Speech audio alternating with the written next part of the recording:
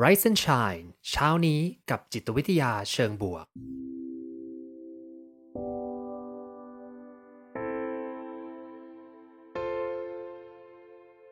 สวัสดีครับยินดีต้อนรับเข้าสู่พอดแคสต์เพื่อทุกท่านอยู่กับผมภูมิธีรพุทธปิติชัดผมเป็นอาจารย์มหาวิทยาลัยและผู้คลั่งไคล้เกี่ยวกับเรื่องราวของจิตวิทยาเชิงบวกและการนำไปประยุกต์ใช้ในชีวิตประจำวันรวมทั้งการทำงานในองค์กรเหมือนเช่นเคยนะครับผมจะมาส่งกำลังใจให้ทุกท่านออกไปทำชีวิตให้น่าใช้ในทุกๆวันกันนะครับคุณซิกนาประกันภัยที่ร่วมสนับสนุนการสร้าง Creative Thinking Community เพื่อให้คุณได้คิดอย่างสร้างสรรค์และทำเพื่อชีวิตที่ดีของคุณนะครับเมื่อวานก็เป็นวันที่ผมรีบนะเนื้อหาเยอะแต่ว่าติดสปีดไปนะวันนี้ก็ขอเป็นวันติดสปีดอีกสักวันหนึ่งแล้วกันนะไหนๆก็ไหนๆละพอดีว่าจะมีสอนต่อประมาณสัก9 โมงเนี่ยนะครับแล้วก็ลากยาวทั้งวันเลยเนาะคือวันนี้นี่เป็นวันทรหดเพราะว่าช่วงเที่ยงเนี่ยก็มีประชุม เราก็จะทำยังไงก็ต้องเอาทุกอย่างที่ต้องเตรียมพร้อมไว้วางไว้บนโต๊ะนะจริงๆถ้าเอาห้องน้ำมาไว้ตรงนี้ได้ก็จะเอามาด้วยนะ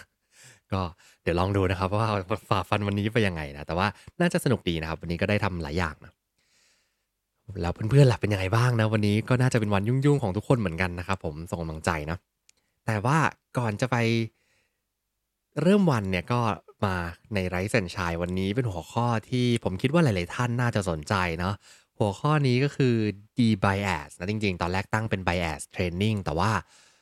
กลัวคนงงก็เลยเปลี่ยนนะเป็น de-bias นะครับเป็นเทคนิคการลดอคติแล้วก็ฝึกใจยังไงไม่ให้ตัดสินผู้อื่นนั่นเองเนาะจริงๆก่อนที่จะเข้าเรื่อง ไหนบอกว่ารีบนะก่อนจะเข้าเรื่องเมื่อวานเนี่ยคุยเรื่องของ multiple intelligence หรือว่าพหุปัญญานะจากการที่เรามีความถนัดหลากหลายด้านใช่ไหมครับก็เห็นเพื่อนๆหลายๆคนนะไปทำแบบทดสอบกันแล้วก็แชร์กันด้วยนะก็ขอบคุณมากเลยเห็นผลของแต่ละคนแล้วก็ก็ดีนะก็ได้มาดูว่าแต่ละคนนี้ถนัดด้านอะไรนะก็ดีเลยครับผมถ้าใครที่ไม่ได้ฟังเมื่อวานนะก็สามารถกลับไปกดย้อนรีเพลย์ได้เข้ามาดูในโปรไฟล์ผมนะก็จะมีรีเพลย์เมื่อวานอยู่แล้วก็จะมีลิงก์แปะไว้ให้ใน Clubhouse ที่รีเพลย์นะครับแต่อย่าเพิ่งกดไปนะไม่งั้นท่านก็จะท่องเวลาไปในอดีต แล้วก็ไม่ได้อยู่กับผมในปัจจุบันนะโอเคงั้นเรามาเริ่มกันในวันนี้นะครับ de-bias นะการลดอคติเราจะทำอย่างไรได้บ้างนะ ต้องบอกก่อนว่าก่อนที่จะรู้วิธีการลดอคตินะก็ต้องมารู้ก่อนแหละว่าอคติมันเป็นยังไงบ้างนะเคยพูดไปบ้างเหมือนกันใน Rise and Shine นะครับจะรีแคปเร็วๆแล้วกันนะว่าเวลาที่เรามองเรื่องอคติเนี่ยมันเป็นส่วนหนึ่งของชีวิตเนาะเป็นส่วนหนึ่งของการใช้ชีวิตของเรามีอคติที่เราอาจจะคุ้นเคยเช่นบางอันเขาจะเรียกว่า like me bias นะก็คืออคติจากการที่เป็นเหมือนกับฉันนะคือเราก็จะชอบคนที่เขาคล้ายๆกับเราเขาคิดเหมือนเรานะแล้วก็คนเหล่านี้พอทำอะไรหรือคิดอะไรเนี่ยมันก็จะดูถูกไปซะหมดเลยนะก็คือดูเป็นคนที่เป็นเพื่อนรักเราเป็นคนเฟรนลี่นะเป็นคนถ้าในที่ทำงานหัวหน้าที่คล้ายๆกับเราก็จะสนิทกับเขานะหรือลูกน้องบางคนที่คล้ายๆกับเราก็จะสนิทกับเขานะซึ่งบางทีมันเป็นอคติใช่ไหมเพราะว่าเราอาจจะทำอะไรหรือว่าคิดอะไรที่มันไม่ค่อยหรือว่าลูกน้องเราเนี่ยอาจจะทำงานได้ไม่ดีขนาดนั้นแต่เขาเหมือนเราเราก็เลยส่งเสริมเขานะทั้งที่จริงๆแล้วเขาอาจจะมีคนที่ทำได้ดีมีประสิทธิภาพกว่าควรได้รับคำชื่นชมมากกว่าเห็นไหมก็เป็นอันตรายได้เหมือนกันบอกว่าเรื่องของ bias นะเมื่อกี้พูดเรื่อง like me นะเหมือนฉันก็เลยมีอคติบางอย่างใช่ไหมหรือบางอันที่เราจะได้ยินกันบ่อยๆก็คือ confirmation bias เนาะเช่น confirm นี่คือการที่เราพยายามที่จะไปตามหาสิ่งที่เราคุ้นเคยเนาะแล้วเราก็มักที่จะเชื่อในสิ่งที่คือหาข้อมูลในสิ่งที่เราเชื่ออยู่แล้วได้อย่างนี้เนาะสมมติว่าเราเชื่ออะไรสักอย่างหนึ่งนะแล้วเราก็ได้ยินข่าวอะไรบางอย่างมาอาจจะตรงหรือไม่ตรงแหละแต่เราก็รู้สึกว่าเอ้ยฉันเชื่อแบบนี้นี่นาก็เลยจะไปหาข้อมูลไป Google นะแล้วก็ไปเซิร์ชในสิ่งที่เราเชื่อแน่นอนไป Google นะมันก็ต้องเจอทุกอย่างสุดท้ายก็เจอแล้วก็เอาข้อมูลนั้นแม้ว่าจะเป็นแค่บทความเดียวนะมาซัพพอร์ตความเชื่อของเรากลายเป็นเราเชื่อผิดไปอีกเนาะหรือจะเป็นเรื่องของอ่า Halo Effect นะครับผมเราเคยได้ยินกันบ่อยๆนะ Halo ก็คือวงแหวนเนาะเหมือนกับใครสักคนที่เขาเคยทำแบบว่า ครั้งแรกเจอกันแล้วเขาดีมากๆเลยดูดีแต่งตัวดูดีดูเป็นคนที่น่ารัก nice นะแล้วทุกครั้งที่เราเจอคนคนเนี้ยก็จะรู้สึกว่าอ๋อเขาต้องเป็นคนดีแน่นอนเขาแบบว่าพูดจาเพราะมากๆเลยนะเขาแบบมีอะไรก็อยากจะซัปพอร์ตช่วยเหลือเรานะอันนี้ก็อาจจะเป็น Halo Effect นะเจอกันครั้งแรกเองนะแล้วก็รู้แล้วว่าเขาเป็นคนดีแล้วก็คิดว่าเขาต้องเป็นคนดีตลอดไปนะซึ่งมันก็ไม่ใช่เหมือนกันเนาะเออ อันนี้ก็เป็นอคติที่เกิดขึ้นได้จริงอคติเรามีเยอะแล้วก็ที่ผมบอกว่าเป็นส่วนหนึ่งของชีวิตเราเพราะว่าสมองเรามันทำงานแบบนี้แหละครับสมองเราเนี่ยสามารถรับรู้ข้อมูลในชั่ววินาทีหนึ่งนะได้ไม่เยอะมากแต่ว่าเวลาที่เราเก็บข้อมูลเข้ามาเนี่ยตาเราหูเราหรือว่าการที่เราได้ประสาทสัมผัสต่างๆรับรู้ข้อมูลมาเนี่ยในช่วงวินาทีหนึ่งเนี่ยมันมาเป็นหลายล้านข้อมูลเลยนะ แต่ว่าสมองเรารับได้แค่เป็นหลัก10แล้วกันเนาะหลักสัก30-40ประมาณเนี้ยนะแล้วก็เอามาประมวลผลต่อเก็บข้อมูลไว้ได้ในช่วงวินาทีเดียวเนี่ยได้ไม่เท่าไหร่นะอาจจะเป็นหลักไม่ถึง10ด้วยซ้ำนะคิดเร็วๆประมาณนี้นะมันอาจจะมีความแตกต่างระหว่างบุคคลแล้วก็มีความหลากหลายในหลายๆด้านแต่ว่าแน่นอนว่าส่วนใหญ่เนี่ย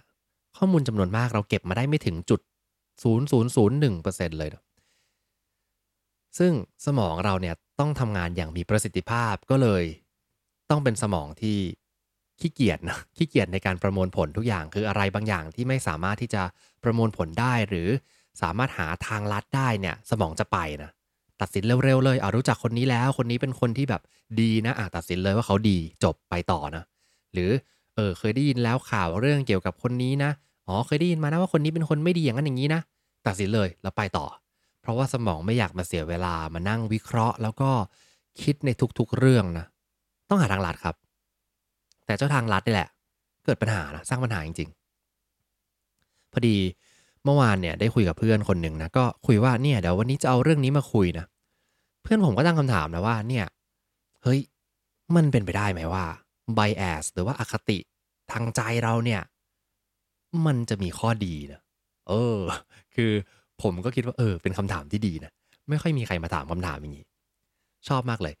เลยจะแชร์สิ่งที่ผมคิดก่อนนะก่อนที่เราจะไปในเรื่องของการลดอคติยังไงนะคือด้วยความที่อคติหรือ bias เนี่ยมันเป็นส่วนหนึ่งของชีวิตเรานะมันมีข้อดีแหละเพราะว่าถ้าจินตนาการนะว่าเราสามารถที่จะไม่มีอคติแล้วเราก็ใช้สมองแบบเต็มประสิทธิภาพคิดทุกอย่างวิเคราะห์ทุกเรื่องนะวันนี้เราอาจจะไม่ไหวได้นะ เราอาจจะเหนื่อยมากๆเลยในการใช้ชีวิตแต่ละวันสมองเราต้องการทำงานให้มีประสิทธิภาพมากที่สุดแล้วก็ทำให้เราเหนื่อยน้อยที่สุดนะมันอาจจะมีประโยชน์ในบางเรื่องนะเช่นเวลาที่เราเนี่ยเกิดสูญเสียใครสักคนไปนะหรือว่าเมื่อเช้ามีห้อง The Organize เนาะใช่ไหมที่พูดเรื่องประมาณนี้นะก็สามารถไปตามฟังพี่โจกันได้นะ ซึ่งเวลาที่เกิดเหตุการณ์อะไรสำคัญขึ้นมานะหรือว่าเหตุการณ์ที่เราสับสนวุ่นวายนะเช่นสถานการณ์นี้โควิดมันจะเป็นยังไงนะมันลากยาวมานานเหลือเกินจะเปิดไม่เปิดนะอย่างมหาลัยผมก็จะคณะผมเนี่ยก็จะประมาณเปิดมาให้นิสิตกลับมาเรียนนะสุดท้ายปิดดีกว่านะกลัวนะเดี๋ยวกลับมาเปิดนะเราก็จะแบบงงๆนะซึ่งการมีอคติมันช่วยให้เราแบบสร้างความหมายอะไรบางอย่างจากสิ่งที่มันไม่มีความหมายเลยนะ มันอาจจะช่วยให้เรารู้สึกสบายใจขึ้นว่าจริงๆแล้วเดี๋ยวมันก็คงจะดีขึ้นมั้งอะไรอย่างเงี้ยนะหรือบางทีดูกราฟดูอะไรอย่างเงี้ยรู้สึกว่าเดี๋ยวมันก็ดีขึ้นแหละทั้งที่จริงๆแล้วมันก็เป็นอคติของเราเนาะแต่ว่าสมองกำลังช่วยเราอยู่ครับถ้าผมมองในมุมดีนะแต่แน่นอนว่าหลายๆเรื่องเนี่ยมีอคติมากเกินไปเนี่ยมีความเสี่ยงนะแล้วสร้างปัญหาจำนวนมากเลยนะตัวอย่างหลักๆเลยเนี่ยผมจะพูดเรื่องนี้บ่อยนะ เรื่องของความไม่เท่าเทียมทางเพศนะคือแน่นอนว่าสังคมเราถูกสร้างขึ้นมาด้วยผู้ชายเป็น workforce หลักในสมัยก่อนเนาะเพราะว่าเป็นการใช้แรงงานบ้างนะผู้หญิงก็อยู่บ้านดูแลครอบครัวนะแล้วมันก็ติดแพทเทิร์นเนี้ยมาเรื่อยๆจนกระทั่งเราอยู่ยุคที่เป็นแบบ modern working world นะทุกคนก็ใช้สมองไปทำงานอาจจะไม่ต้องใช้แบบว่าแรงงานขนาดนั้นนะเป็น knowledge worker กันมากขึ้นแต่เราก็ติดแพทเทิร์นเหล่าเนี้ย มันมีงานวิจัยหนึ่งครับที่เขาไปดูว่าเวลาที่องค์กรนานาชาติเลยนะองค์กรแบบมีชื่อเสียงระดับชาตินะหลายๆชาติหลายๆประเทศนะเวลาที่เขาเกิดวิกฤตนะ crisis เนี่ย คนหลายๆคนน่ะมักจะวิ่งไปหาผู้ชายที่เป็นผู้นำนะมากกว่าผู้หญิงบางทีนะเพราะว่าเอ่อคือไปหาเพื่อหาทางแก้เนาะเพราะว่าเขาอาจจะรู้สึกแม้ว่าสถานการณ์นั้นน่ะผู้หญิงที่เป็นผู้นำในระดับเดียวกันน่ะอาจจะมีความสามารถมากกว่าด้วยซ้ำนะอันเนี้ยมันคืออคตินะมันคือสิ่งที่เราเรียกว่า unconscious bias นะอคติที่บางทีเราก็ไม่ได้ตั้งใจหรอก เราเป็นองค์กรระดับโลกก็อยากจะทำให้มันดีนะแต่บางทีมันเป็น preference ของเราเราก็คิดว่าเฮ้ยเรารู้จักคนนี้มากกว่าเรามั่นใจในคนนี้มากกว่าสุดท้ายกลายเป็นคนที่เป็นอคติของเรานั่นเองเนาะเนี่ยก็เป็นอันหนึ่งที่ทำให้เกิดปัญหาได้หรือว่าอีกอันหนึ่งเลยที่ผมคิดว่าเป็นเรื่องที่ผมใช้สอนนิสิตในคลาสด้วยนะมันจะมีอคติอันหนึ่งที่เราเรียกว่า anchoring bias นะ anchoring bias anchor ก็คือเหมือนสมอเรือนะสมอเรือปักลงไปแล้วก็ทำให้เราเนี่ยมีความคิดที่จะเชื่อในอ่าข้อมูลแรกที่เราเห็นเสมอใช่ไหมซึ่งผมก็บอกนิสิตว่าเฮ้ยมันมีวิธีการใช้อคติตรงเนี้ยให้เป็นประโยชน์กับเราก็คือเวลาที่เราไปต่อรองค่าจ้างเนี่ยต่อรองค่าตอบแทนหลังจากได้รับการคัดเลือกเข้าแล้วนะเราจะต้องเป็นคนแรกที่พูดตัวเลขออกไปเพราะว่าใครก็ตามที่พูดตัวเลขออกมาตัวแรกเนี่ยมันจะทำให้การสนทนานั้นอ่ะมันมีสมอเรือไปยึดกับตัวเลขตัวแรกตัวนั้นนะทำให้เราเนี่ยพูดคุยกันบนพื้นฐานของตัวเลขนั้นเพราะฉะนั้นถ้าเราเสนอไปราคาสูงหน่อยเนี่ยเขาก็จะพยายามแบบว่าต่อรองลงมาจากราคานั้นนะมันเกิดจาก bias ตัวนี้ แต่คราวนี้ปัญหาเนี่ยคืออย่างนี้ครับบางองค์กรนะจะให้มีการเขียนเขาเรียกว่าเงินเดือนของงานเก่าๆที่ผ่านมาใช่ไหมสมมติว่าเรากำลังจะไปแบบย้ายงานเรื่อยๆนะเพื่อจะอัพเงินเดือนหรือเพื่อจะเติบโตในสายงานนะองค์กรได้เขียนเงินเดือนเก่าแฮะแล้วยังไงล่ะสิ่งที่ส่งไปในใบสมัครปุ๊บเขาเลือกเราแล้วนะแต่ว่า HR หรือ Recruiter เนี่ยไปดูในใบสมัครปุ๊บก็เห็นแล้วว่าอ้าว เงินเดือนเก่าเนี่ยโอ้โฮมันน้อยกว่าที่เราจะให้เยอะเลยนะงั้นเราก็เพิ่มเงินให้เขาจากเงินเดือนเก่าไม่เยอะแล้วกันนะกลายเป็นว่าข้อมูลที่ HR เห็นครั้งแรกเนี่ยหรือหัวหน้าที่จะมาจ้างเราครั้งแรกเนี่ยมันกลายเป็นภัยกับตัวเรานะเพราะอคติที่เขามีนะว่านี่คือข้อมูลที่เขาจะประมวลผลจากตรงนั้นเหมือนกันเลยนะสมมุติว่าเราชอปปิงนะใครที่ไปชอปปิงช่วงแบบวันที่15ที่ผ่านมานะ ถ้าเราเคยเข้าไปในแอปช้อปปิงแล้วเห็นราคาเนี้ยสมมติว่า900บาทนะแล้วอยู่ดีนะ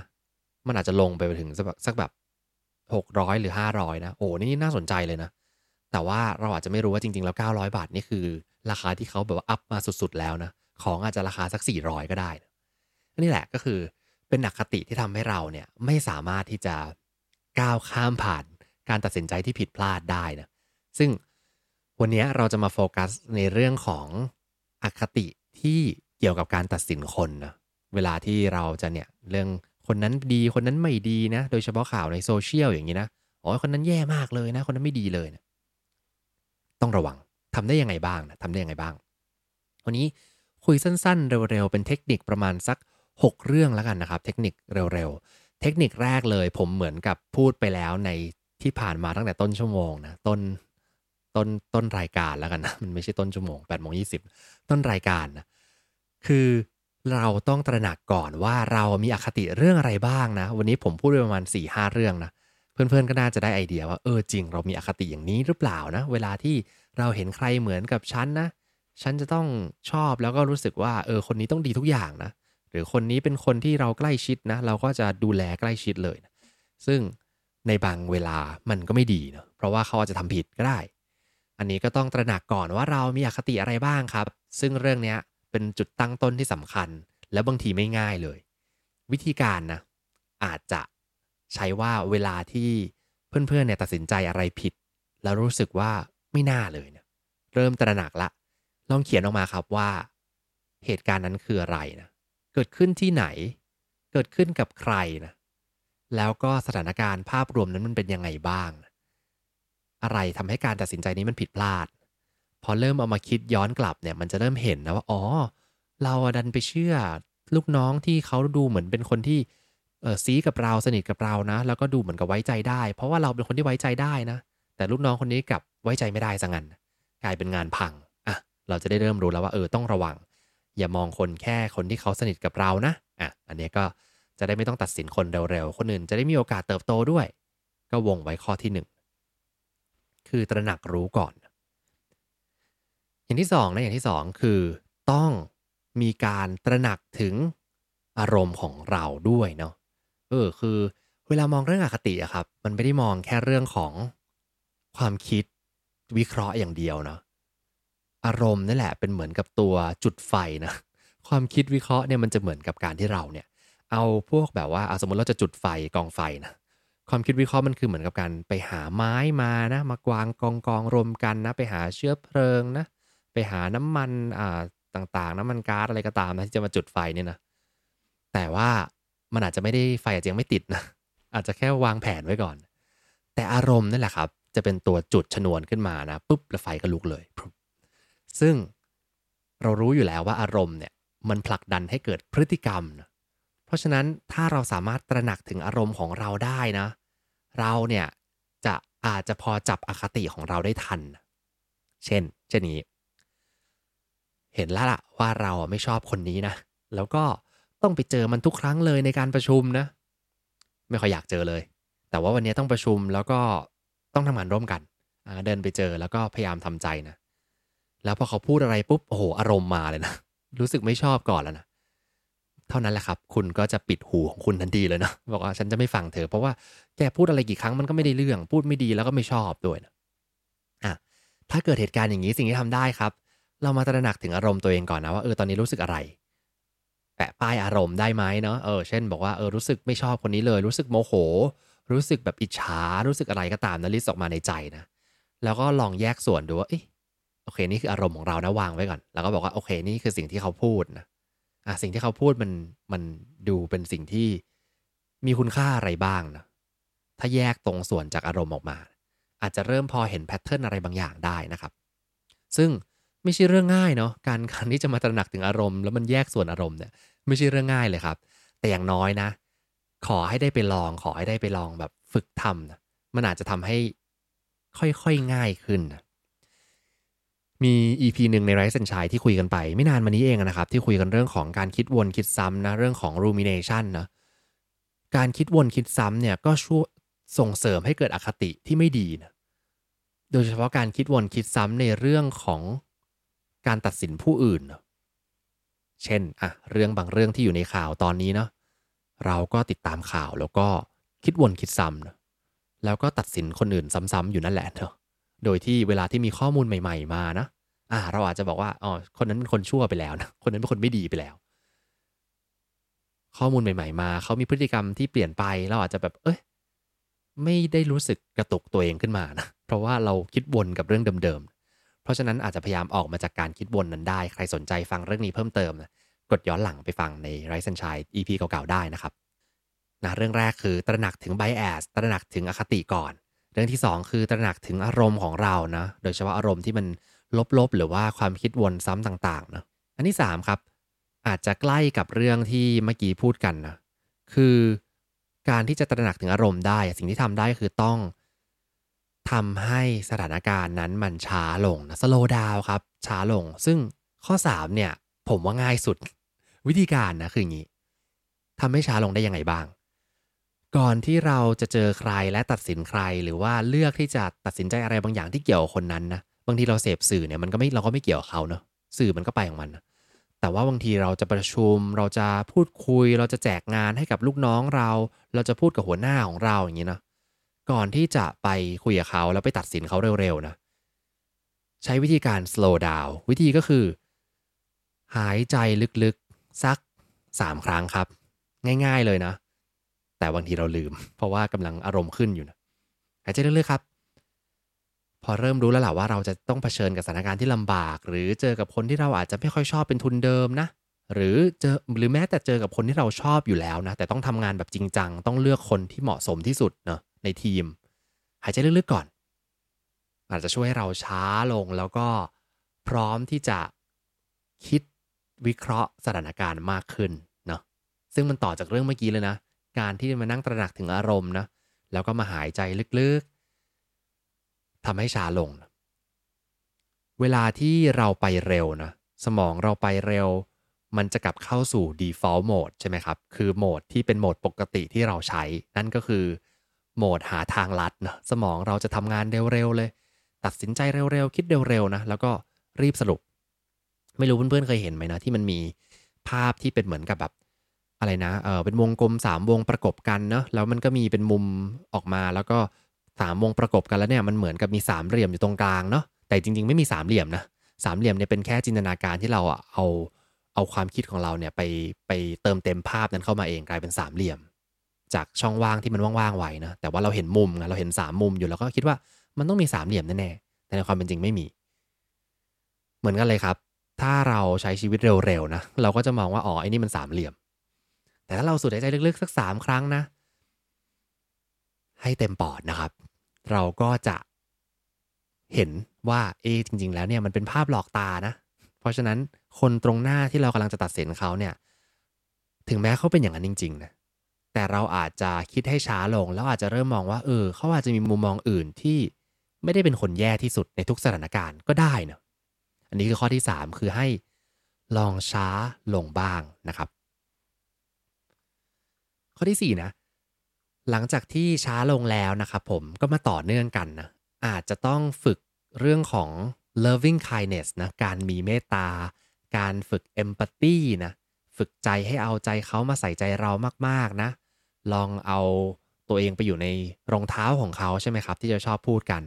เอาตัวเองไปอยู่ในมุมเขาหรือว่าลองจัดกลุ่มพูดคุยกับคนที่เราไม่คุ้นเคยก็ได้นะเช่นเราอยู่ในกลุ่มที่เราชอบเนี่ยแหละ3-4คนนะ เราลองไปวันนี้ไปลองกินข้าวกับเพื่อนที่เราอาจจะไม่คุ้นเคยไหมเราลองไปประชุมหรือพูดคุยกับคนที่เราไม่ค่อยสนิทไหม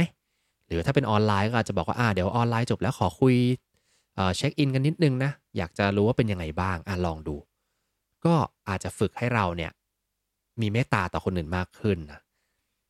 หรือบางทีแผ่เมตตาในทางศาสนานี่ก็ใช้ได้เหมือนกันเนาะใช่ไหมจริงๆหลักการแผ่เมตตาของเรามันก็ไปทั่วโลกแล้วเนาะ เขาก็จะเรียกว่าเป็น loving kindness meditation นะไม่ได้เอาความเป็นพุทธมาติดแต่ว่าก็บอกว่าเป็นการแผ่เมตตาซึ่งมันก็มาจากพุทธนี่แหละแต่ว่าเวลาที่เราฝึกแบบปฏิบัติทั่วๆไปก็สามารถที่จะแผ่ความรู้สึกดีๆไปได้นะไม่ว่าจะอยู่ในศาสนาไหนหรือว่าความเชื่อไหนก็ตามก็สามารถที่จะเอาใจของเราเนี่ยไปกระจายสู่คนที่เราทั้งรักทั้งเกลียดนะเป็นการแผ่เมตตาซึ่งจริงๆแล้วอะไอการแผ่เมตตาเนี่ยไม่ได้ทำให้เขานะทำให้เรานะ ในแง่ของใจเราเนี่ยมันก็จะดีขึ้นแล้วการที่เราไปมีปฏิสัมพันธ์กับเขาก็จะเปลี่ยนไปนะพฤติกรรมเราจะเปลี่ยนไปอันนี้คือข้อที่4นะครับมาข้อที่5นะข้อที่5อีก2ข้อนะข้อที่5ข้อที่5เนี่ยก็เมื่อกี้พูดไปนิดหนึ่งนะเรื่องของสื่อเนาะเราอยู่ในยุคที่ทุกอย่างมันวิ่งเร็วแล้วก็เราอะมีการเสพสื่ออย่างรวดเร็วนะโดยเฉพาะโซเชียลมีเดียนะ เมื่อวานผมเจอโพสต์หนึ่งที่ถ้าใครเป็นเฟรนด์ผมใน Facebook นะมันก็จะเห็นโพสต์นี้นะคือเราใช้ชีวิตอยู่ในโลกยุคช็อตคัทนะคือทุกอย่างสั้นๆนะเป็นรูป IG มาเร็วๆแล้วก็มีสรุปนะหรือว่าเป็นอินโฟกราฟิกสรุปเร็วๆนะ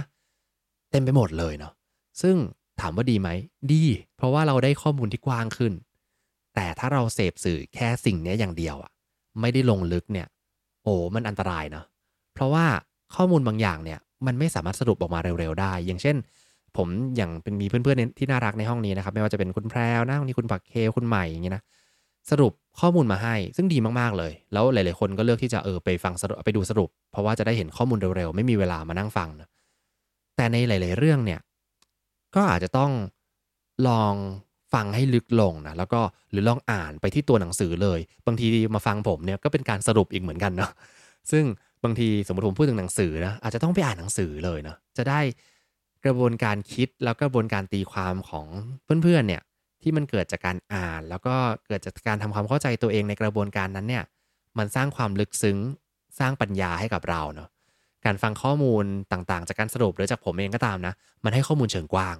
คือเรารู้รอบนะแต่ถ้าเราจะรู้ลึกเนี่ยมันต้องลงไปอยู่กับ ข้อมูลเหล่านั้นมากขึ้นโดยนักศึกษาให้ลึกซึ้งมากขึ้นก็อาจจะต้องเลือกเรื่องว่าเรื่องไหนเป็นเรื่องที่คุณอยากจะสนใจโฟกัสนะเรื่องที่ไม่ค่อยสนใจมากหรือเป็นเรื่องที่รู้ก็ดีก็ฟังสรุปอ่านคร่าวๆได้เนาะแต่ว่าด้วยความที่โซเชียลมีเดียเนี่ยมันฟอร์สให้เราอะครับ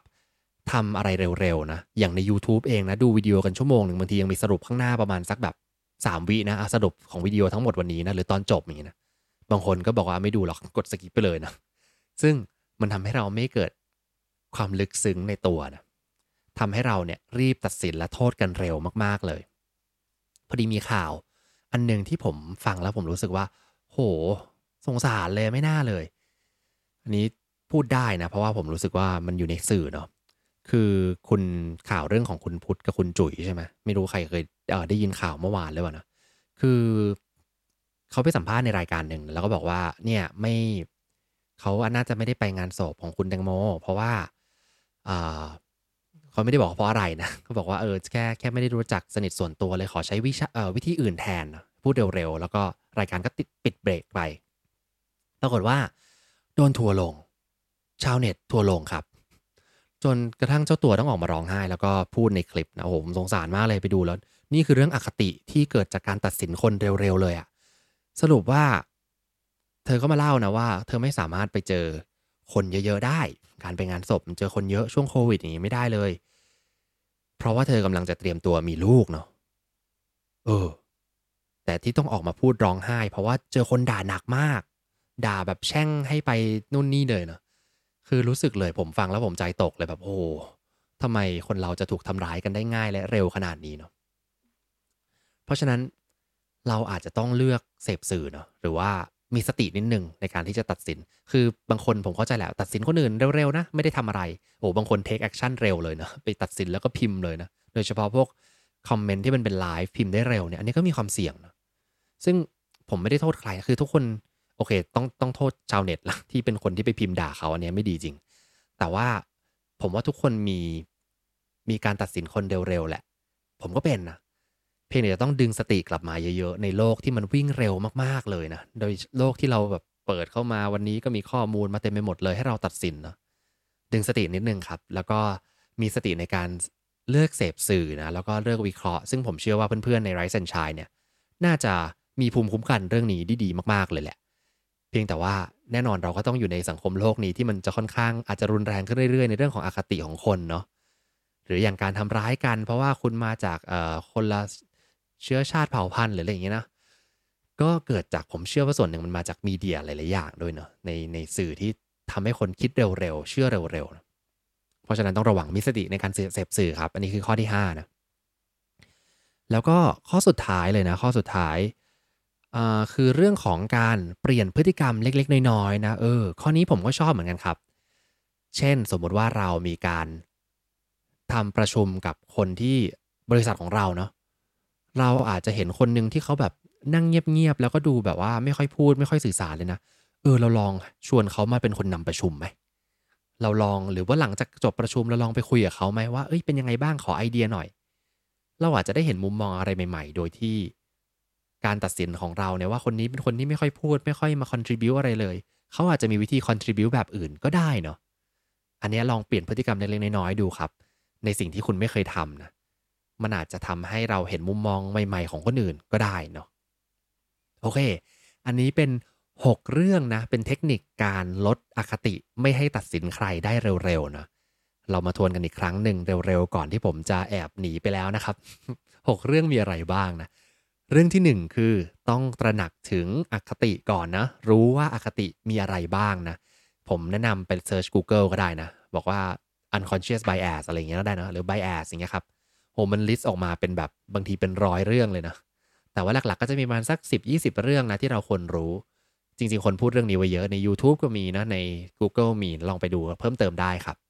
พอเรารู้ให้ชื่อมันได้ตั้งชื่อมันได้แล้วเนี่ยเราก็จะรับมือมันง่ายขึ้นข้อ2เลยคือต้องมาตระหนักถึงอารมณ์ของเราเนาะรู้ว่าอารมณ์ของเราเกิดขึ้นเมื่อไหร่แล้วตอนนั้นเนี่ยถ้ามีการตัดสินใจสำคัญเนี่ยต้องยิ่งคิดเรื่องนี้นะข้อ3คือต้องทำตัวให้ช้าลงโดยการหายใจลึกๆครับสัก3 รอบนะก่อนที่จะตัดสินใคร และข้อ4ก็คือฝึกการมี empathy หรือว่าการมีเมตตานะ loving kindness นะครับผมแผ่ความรู้สึกดีๆให้กับผู้อื่นนะพูดคุยกับคนที่ไม่เหมือนเรานะเอาใจเขามาใส่ใจเรานะครับข้อ5คื คือการมีสติในการเลือกเสพสื่อนะแล้วก็มีสติก่อนที่จะลงมือไปตัดสินใครเร็วๆในสื่อที่เราอาจจะไม่เห็นข้อมูลครบทุกด้านนะและข้อสุดท้ายข้อ6ก็คือลองเปลี่ยนพฤติกรรมเล็กๆน้อยๆดูนะครับก่อนที่เราจะตัดสินคนอื่นเปลี่ยนพฤติกรรมโดยการให้เห็นมุมมองใหม่เกี่ยวกับตัวเขานะอย่างเช่นเมื่อกี้ที่บอกว่านำประชุมเปลี่ยนเขามาประชุมไหมหรือว่าหาวิธีอื่นในการให้เขาสื่อสารดูนะค่อยๆฝึกทำไปเรื่อยๆครับ เรื่องเนี้ยแม้ว่าเพื่อนๆจะรู้เทคนิค6เรื่องไปแล้วนะแล้วก็อาจจะลองไปใช้นะแต่มันก็จะต้องมาดึงสติเพื่อใช้เรื่อยๆนะอาจจะกลับมาฟังแล้วก็มาทบทวนกันได้นะครับแต่สิ่งหนึ่งที่จะเกิดขึ้นเลยคือเราก็จะตกเป็นเหยื่อของอคตินี่แหละเพราะสมองเรามันทำงานอย่างนั้นนะแต่ถ้าเราฝึกเรื่อยๆเนี่ยเราจะลดแนวโน้มที่อคติเหล่าเนี้ยจะมาทำให้ชีวิตเรามันลำบากนะมันอาจจะทำให้ชีวิตเราตัดสินใครลำบากผิดๆไปทำงานไม่มีประสิทธิภาพนะ เกิดการดีลธุรกิจที่มันยิ่งใหญ่ไปแล้วเกิดเลือกใช้คนผิดอย่างนี้นะกลายเป็นว่าเป็นผลเสียกับเราและธุรกิจด้วยนะเพราะฉะนั้นอาจจะต้องฝึกเยอะๆแล้วมันจะได้ลดโอกาสที่สิ่งเหล่านี้จะมาทำให้เกิดผลลัพธ์แย่ๆลงนะครับ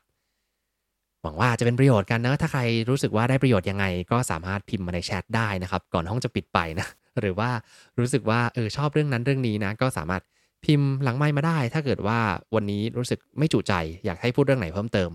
ก็พิมพ์ทักมาใน DM ได้นะครับเดี๋ยวไว้ผมจะมาอ่านเนาะขอบคุณเพื่อนๆมากๆเลยที่